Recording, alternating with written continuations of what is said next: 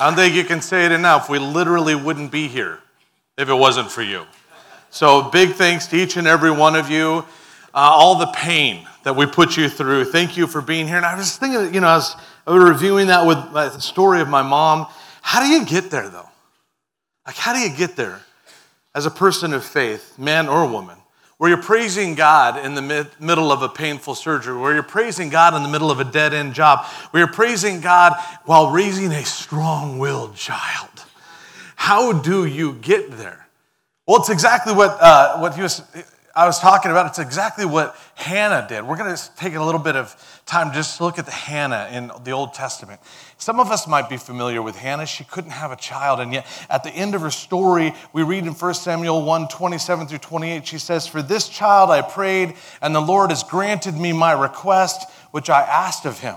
Therefore I have also dedicated him to the Lord. As long as he lives, he is dedicated to the Lord, and they worship the Lord there." How do you get there? Where you could literally take, as these families did here, the most precious possession you have and give them to the Lord in full and complete surrender. How do you get there? Well, we got to rewind the tape. We want to get to that place of dedicated love where Hannah was at. We got to rewind the tape and see how she worked through the challenges that she faced. As I mentioned, she couldn't have children, but she decided that what's first determines what's next, so I'm going to put God first, even in the middle of my pain. In fact, you can fill that in the top of your notes. We have paper notes here and the tables around us, and we also have digital notes if you'd like to follow along, but this is the principle we learned here from Hannah. What's first determines what's next. For instance, what's first if you don't put the lid on the smoothie blender and your 2-year-old comes over? What happens next? Well, I think this is what happens next. And can we just celebrate all the moms who are Cindy was just trying to make a smoothie for the boys, and then Justice is like, ooh, and he's just tall enough to flip the switch and smoothie all over his face and all over the counter. And Cindy's like, welcome to motherhood, right? And that was 5 boys in, and we were still figuring it out. We are still figuring it out. But I love this quote here. Motherhood is the exquisite inconvenience of being another person's everything.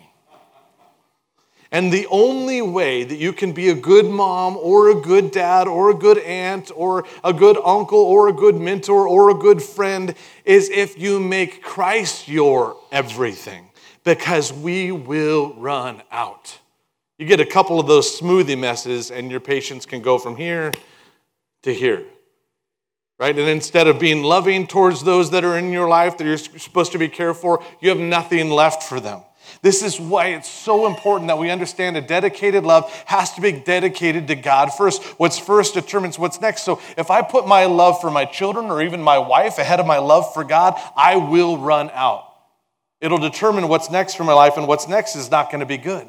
The only way to do this well when life is a mess is to make sure we put God first. So if you're here right now, you're watching online right now, and your life is a mess, you're here at church, first of all, so congratulations. It takes a whole lot just to get here, or just to make sure you're prioritizing time at home. So I'm thankful that each of you are here. And by the way, if you are new here, or it's been a while since you've been here, we have these Connect cards that are underneath your seat. There's also prayer cards on the other side. We'd love to agree with you in prayer. We'd also love to be able to give you a free gift, and you can drop it in that box on the way out. Grab yourself a free gift on that Connect counter out there. We would love to be able to connect with you. But in order to put God first, we have to do this, and this is our first point. We have to make sure we're dedicated to taking all the words to God first. You know all the words. Not just the words outside, but the words inside. I don't know what words were going through my wife's head when that smoothie went off, but I'm sure they were all loving. Absolutely, completely loving, because she is amazing, amazing mom. But we have to make sure we're taking all the words to God first. Now, Hannah, poor Hannah, she grew up, and in that time it was normal for a man to have more than one wife.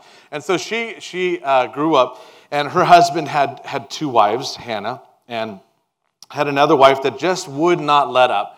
because she was having babies, and in those days, a woman's worth was largely tied to how many children you were able to give your husband. Hannah's womb was closed. She wasn't able to have children. Every year when they would bring their sacrifices to Shiloh, to God's holy house, she would plead with God, God, please grant me a child. Why this disgrace? Why have you done this to me? She would bring that to the Lord. And we can see here in 1 Samuel 1, 9 through 11, it says, once after a sacrificial meal at Shiloh, Hannah got up and went to pray. Eli the priest was sitting at his customary place beside the entrance of the tabernacle.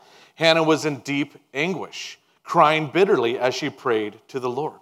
And she made this vow, O Lord of heaven's armies, if you will look upon my sorrow and answer my prayer and give me a son, then I will give him back to you. He will be yours for his entire lifetime. And as a sign that he's been dedicated to the Lord, his hair will never be cut. Now here's the amazing thing. According to Chronicles, 1 Chronicles, Samuel was already a Levite. A Levite was already a family that's dedicated to God. So she doubles down on the dedication. You and I could have easily said, I don't need to dedicate my son to the Lord. He's already dedicated to the Lord. They're a family set apart. They're the Levites. They already belong to God. But she is so dedicated to God first that she doubles down. She gives a double dedication. Because Levites dedicated themselves between age 30 and age 50, she's actually saying, I'm going to give my son that you're going to give me, God, I'm going to give him to you for his entire life. So this is no half-hearted dedication. This is no bargaining plea with God. If you give me this, I'll do this. No, this shows Hannah's heart was absolutely for God first. She wanted the privilege of bearing a son that she could present the most beautiful and precious gift ever given to her back into the Lord's hands. What a heart of faith. This is amazing, but she had to work through the words first. What words? Well, let's just take a quick look at this. It's time to trade all those words that you've been hearing for God's word. Before she could hear a promise from God, she had to deal with Peninnah, who would year after year make fun of her because God kept her from having children. Year after year, it was the same. This other woman in the house was cruel instead of kind. So what is she bringing God? She's having a conversation with Jesus. She's talking to Jesus. She's pulling out her journal, and she's saying, hey, God, you hear what Peninnah is saying about me. I'm bringing those words to you. What about her husband? This makes me laugh every single time I read this verse. Her husband, Elkanah, was like, why are you crying? Why aren't you eating? Why be downhearted just because you have no children? I mean, you have me. Come on. Isn't that better than having 10 sons? Isn't that a classic man fix, right? The man's like, he's trying to fix his wife. She's always crying like, hey, you got me, baby. What more could you want, right? I just laugh at that every single time because there are, guys, believe it or not, there are some things that you and I simply cannot provide for our wives. There are some things that they can only receive from the Lord. And Elkanah, he loved her, but he was missing the point completely. And then so Hannah had to bring those words. My husband doesn't even understand the anguish of my heart. God, I bring you those words. He's my husband, my covering. He doesn't even understand what I'm going through. And then as if that wasn't enough, then she needs to bring the words of her pastor, her covering, Eli, the priest. Now, there was already corruption. His sons were sleeping around with women that were bringing their sacrifices to the temple, and he was just looking the other way. So there was already corruption. But then Eli sees her praying. Her mouth is moving, but no words are coming out, and automatically assumes she's drunk and says, seeing her lips moving but hearing no sound, he thought she'd been drinking. Must you come here drunk, he demanded. Throw away your wine. So here's her spiritual covering, and he wasn't even discerning what it is that she was going through. Here's the guy that should have come along and recognized a woman of faith, a woman in anguish, and instead he accuses her of being drunk, which I can only assume was more commonplace than a woman in intercession during that time under his spiritual leadership. And Hannah showed unmatched restraint with her words. She didn't attack Peninnah. She didn't attack her husband. She didn't attack Eli. She brought all those words straight to the throne and said, God, I need your word above these words. I'm seeking your word over these words. And what I have to ask you today is, what words have been spoken to you that you need to get rid of? What people in your life, even from positions of influence, even relatives or friends or coworkers or employees, have spoken things over you that you need to trade. Because those words are keeping you from his word. Put God's word first. What words are competing with God's word right now? That's our community builder discussion question for you, for your families to talk through maybe at lunch today, for you at home. What's a daily rhythm you can start today to put God first? And of course, as I shared, my mom, her journals, every day I would see her journaling. Cindy, journaling, setting that example for our boys. We want to invite you guys can grab one of these for free at the Connect counter out there. It has what you can read every single day and an opportunity to just get into that daily rhythm where you're getting into God's word and making sure you're giving this preeminence and priority over every other word that's being spoken to you right now. It's a really great way to just get yourself into a daily rhythm. We're going to have words like Hannah that are putting us down, that are kicking us while we're down, that are completely missing the point. You put God's word first, and I promise you, you hear what God has said, you're going to hear what God is saying. So I want to encourage you to grab one of these on your way out at the Connect counter right there. So we're dedicated to taking all the words to God first. Secondly, dedicated to taking God at his word first. So now that she had gotten those words out of the way, she could receive a word from the Lord. And I believe God has a word for you today. Some of you came here today because it's Mother's Day, but some of you came here today because you need a word from God to your circumstance and situation. So did Hannah. 1 Samuel 1:17 through 18, she got it. Then Eli answered and said, "Go in peace, and may the God of Israel grant your petition that you have asked of him." Hannah said, "Let your maidservant find grace and favor in your sight." So the woman went on her way and ate, and her face was no longer sad. And the very next verse said, they rose early in the morning and worshiped. What's first determines what's next. Was she pregnant immediately? No. She hadn't received the answer, but she received the promise. And that was the same thing to Hannah. The promise was the same as the answer because of the one that gave it to her. She trusted God's word more than her circumstances, more than her emotions. Too many of us are making permanent decisions based on temporary emotions, and we need to make our permanent decisions based on a permanent promise of God. Bring those two things together, and you have a way forward. So Hannah, she wasn't pregnant yet, but she received a word from God, and that's all she needed. And some of us, we've given up on the words from God that have been given to us, and God wants you to grab those things back today, putting God's word first, dedicating to taking him at his word. Do you believe that if God said it, he will do it? Do you? Well, we all get shaken in our faith, especially as parents. There's nothing more joyful and challenging than parenting. And there's been multiple times where Cindy and I have needed to go back to the promises he gave us for our children when we're looking at the exact opposite happening in front of us. We've had to believe that God's word is more real than what we feel. What's first determines what's next. Our community builder discussion question here is, what has God promised you about your children that has yet to come to pass? Now, some of you are in here like, I don't have kids. What about your promise? What has God promised you? What has God promised you about your future? Grab a hold of that promise again. Whatever it's caused you to let go and drop that, you grab that up again today, because if God said it, he will do it. Put the promise first and the problem second and see what God does. Did you hear that? Put the promise first, the problem second. You're never going to have a promise without a problem. Those two go hand in hand. Make sure this is always first. That's what Hannah had to do. That's what Barbara Christensen had to do. I'd like you guys to welcome up with me Barbara Christensen. She's going to share with us a couple minutes about what it means to persevere in parenting. Thank you so much. You're welcome. Thank you, John, for allowing me to share something that is very dear to my heart, and that is the greatest discovery and challenge that I've received as a mom. And by far, this is it. You ready? I want to give the verse because it's come boldly into the throne room of grace, confidently to receive grace in time of need. And that has been, from day one, my verse to come into trusting God. In that throne room is where we leave our burdens and our cares. And that's a place that we want to go to a lot for our kids. And the thing of it is, we're not beasts of burden. We don't have little backpacks on our back. We're sheep, so you don't see them with backpacks on, because God wants us to be free of the burdens on our back. So it's my greatest lesson as a mom. Wasn't raised in a Christian home. Had a lot of handicaps that were in place for me. I was married at 16, just lost my husband last year, 55 years.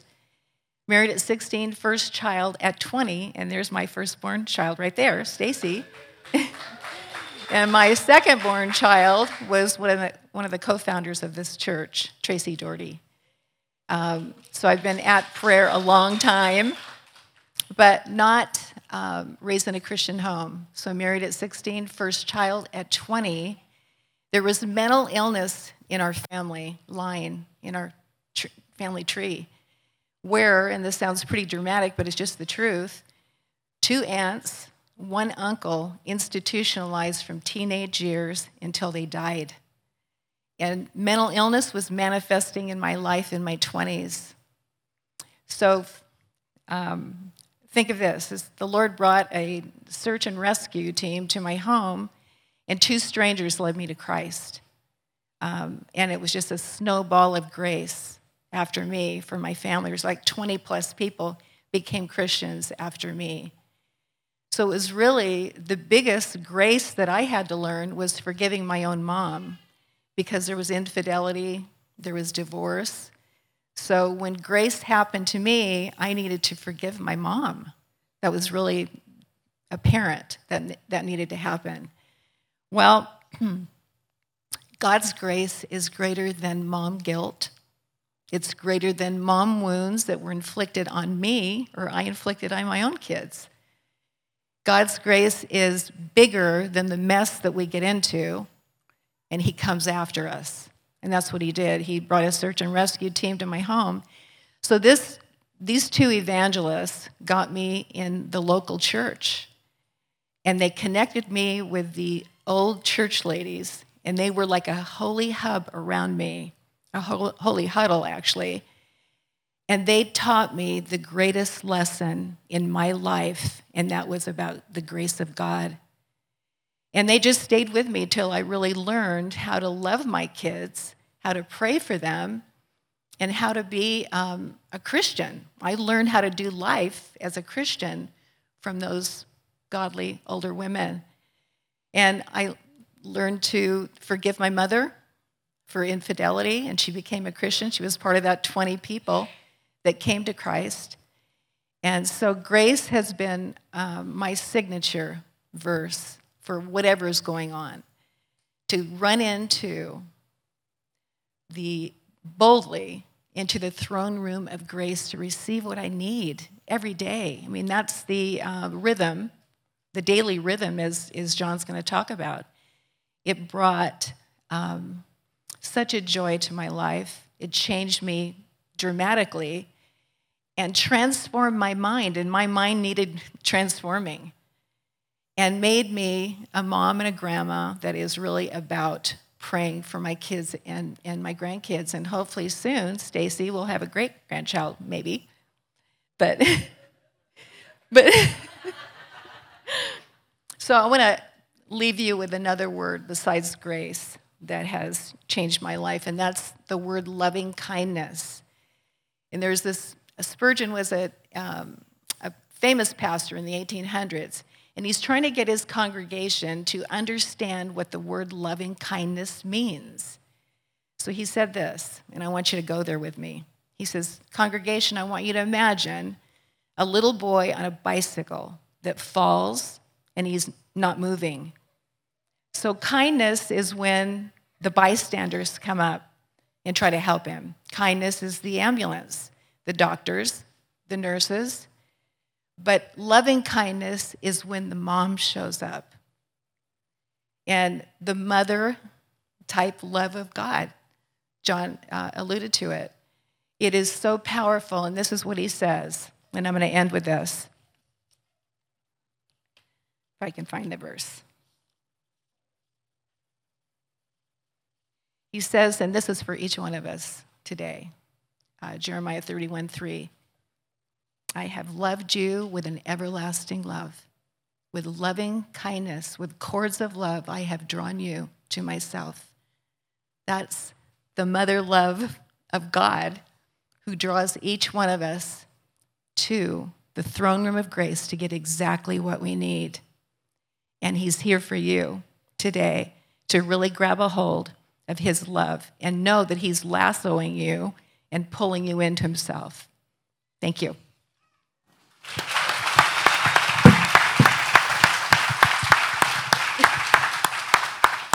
Thank you so much, Barbara. What a powerful word. Do you believe it, though? Because Hannah had to believe that God loved her more than her circumstances were saying. All of her circumstances were saying God hates you and clearly loves the other wife more than you. Do you guys believe what Barbara just shared with us?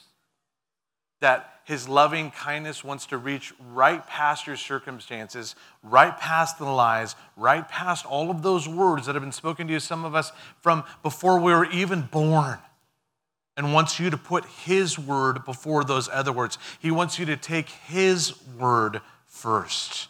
What are you giving more weight in your lives? That loving kindness, that chesed as it is in the Hebrew, are you giving that more weight in your life? Or are all the other things convincing you you have no worth or no value, or you're spending your time, maybe even here at church, trying to curry favor with God? Let me tell you, you don't need to. You don't got to earn it. You don't got to deserve it. You just got to receive it. A child doesn't have to earn their love from their mother. The mother just says, you're my child, therefore you are loved. And if Barbara could work through all of those things in her history, in her family, there's nothing our God can't get you through. There's nothing he can't heal you from. And I'm so thankful for Barbara, not just for that word, but also for the fact that she has given us that legacy of talking to Jesus. The same thing we see with Hannah, that God has promised. We're going to take his promise more than whatever our circumstances are saying. We're going to dedicate ourselves to taking all the words to God first. Secondly, we're going to dedicate ourselves to taking God at his word first. And finally, dedicated to keeping our word to God first. I had asked Barbara to share. She prayerfully asked the Lord if she should. God said yes. I'm thankful that she did, but here's what I'm really thankful for. She showed up. Like, what if she had said, absolutely, I'll be there, and then there was a no-show? I'm like, oh my gosh, what am I going to do? I'm in trouble. I was really counting on Barbara coming and sharing the word from the Lord, right? How many of us, though, do that to God? Here's Hannah making a deal with God. God, if you'll just give me a baby, I'll give him back to you. She raised him, weans the child, and then at any point she could have absolutely justified and said, but God has enough kids. Eli has enough help at the temple. How fair? It's not even fair. I'm going to keep Samuel to myself. But no, she kept her word to the Lord. 1 Samuel 1:25-28, after sacrificing the bull, they brought the boy to Eli. Sir, do you remember me? Hannah asked. I am the very woman who stood here several years ago praying to the Lord. And she kindly doesn't mention, and you thought I was drunk. She doesn't mention that. I asked the Lord to give me this boy, and he has granted my request, and now I am giving him to the Lord, and he will belong to the Lord his whole life. And they worship the Lord there. My mom shared with me when she was a young Christian, and she had me, and she had read this about Hannah, and she felt like when she read this, like God was saying, I want you to give John into my hands. And she freaked out. And she said she cried and wrestled with the Lord for weeks until she was able to get some spiritual guidance from a pastor, because she thought that if she's handing her son over to the Lord, that she's not going to get me back. In these days, that's not true, but in this day, that was exactly true. Samuel was not coming home.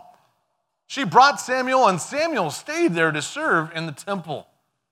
How many of us would be willing to do that, to take the most precious thing we've ever been given, the families that were up here that we got to dedicate to their children to the Lord? Don't worry, you guys don't have to leave your children here. There may be some point where you want to leave your children here. We have a great child care back there, children's ministry back there. But you guys get to take your child with you. But that's what Hannah is doing, and yet she was able to follow through, keeping her word to God. Now, here's our community builder discussion question. You won't receive the next thing God has for you till you follow through with the first thing you committed to. Should I repeat that? You won't receive the next thing God has for you till you follow through with the first thing you committed to. What is that point of obedience for you? Here's the amazing thing. After she brought Samuel to the Lord, she had no more promise of any other children. Not only did God bless her with one more child, God blessed her with 5 more children. And Cindy and I are well aware of what a blessing that is. Right on? It's 5 children. I mean, she didn't receive that, though, until she followed through with what she had first committed to. I'm just wondering, what is God waiting for you to follow through with so that he can release even more? Because you can't outgive God, but God does hold us to our word. Our word, our covenant, our promise actually matters a whole lot to him. And in a world where people are just spouting off whatever they need to say in order to get the deal done, we're a covenant people. We do things differently. Our word is our bond. If we say it, we do it because we serve a God who, when he says it, he does it. What's first determines what's next. He's not asking you to follow through because he wants to torture you, but because he wants to train you. He doesn't want to berate you. He wants to bless you. There's no drive-by guiltings here this morning. Barbara talked about mom guilt. If you're feeling that is not from the Lord. This is not about you should do better. No, this is about I'm just going to talk to Jesus. What's first determines what's next. And this picture here of I don't know how old I am at this point, but I'm hoping that I'm rethinking my life choices, at least my haircut choices, because by this point I should have definitely gone with something besides a bowl cut. And my mom she was right. I was so strong-willed that even if I didn't think that was the best look for me, I was going to get it anyways because that was my choice. And I'm wondering how many of us are walking around with a bowl cut when God wants to give us something so much more. Right? He's like, I can change this now in your life. And haven't you heard your mom say this? If you don't do it now, then when are you going to do it? I'll make the bed later. If you don't do it now, when are you going to do it? I'll wash the dishes later. If you don't do it now, when are you going to do it, right? If you don't do it now, when are you going to do it? This is God's word to us. He wants to release blessing in your life through his loving kindness, but you must follow through with what he's already asked you to do in order to receive what he has for you. Dedicated to taking all the words to God first. Dedicated to taking God at his word first. Finally, dedicated to keeping our word to God first. How do we do that? Just talk to Jesus. You know, he's here. He's right where you're watching at home. He's not limited by time or space, but his presence is where his people are at. Now, they had to take Samuel to the temple to be in the presence of God, but you are his temple. He is right here. I want to ask you, maybe you don't have the spiritual discipline of journaling. You know what this is? This is just talking to Jesus. It's the legacy that Barbara has passed on to her children.